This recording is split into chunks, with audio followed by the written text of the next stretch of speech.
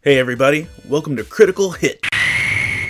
I'm Hector Mirai with Faith and Fandom, and I just wanted to share a quick thought with you. Last year I watched the anime Demon Slayer, and I had a blast with it. There's only one season, but it was really fun, and then I got through and I wanted more, which the great thing about when you finish an anime is usually there is a manga you can jump right into, which, by the way, for this one, it's book 7.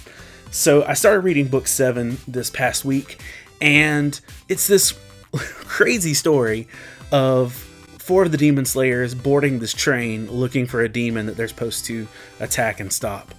And the demon in the story puts the Demon Slayers to sleep. They're completely vulnerable. They're knocked out. They're having the best dreams of their life, and they can't be woken. Now, they are completely vulnerable and could be easily physically destroyed right then, but the demon doesn't do that. What the demon does is once he's got them completely complacent, is that he destroys their hearts, like their spiritual hearts. In the book, it actually refers to them as their spiritual cores.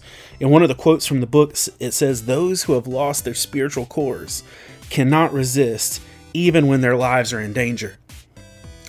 And you know, the idea of a demon on a train putting you to sleep, giving you happy dreams, and then destroying your heart sounds far-fetched. But literally, when you look at it against scripture, with like 1 Peter 5:8, it says, "Be alert and of sober mind. Your enemy, the devil, prowls around like a roaring lion, looking for someone to devour."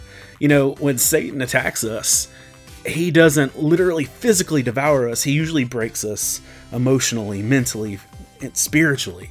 And one of the easiest times for a lion to attack is when we're complacent, when we're comfortable.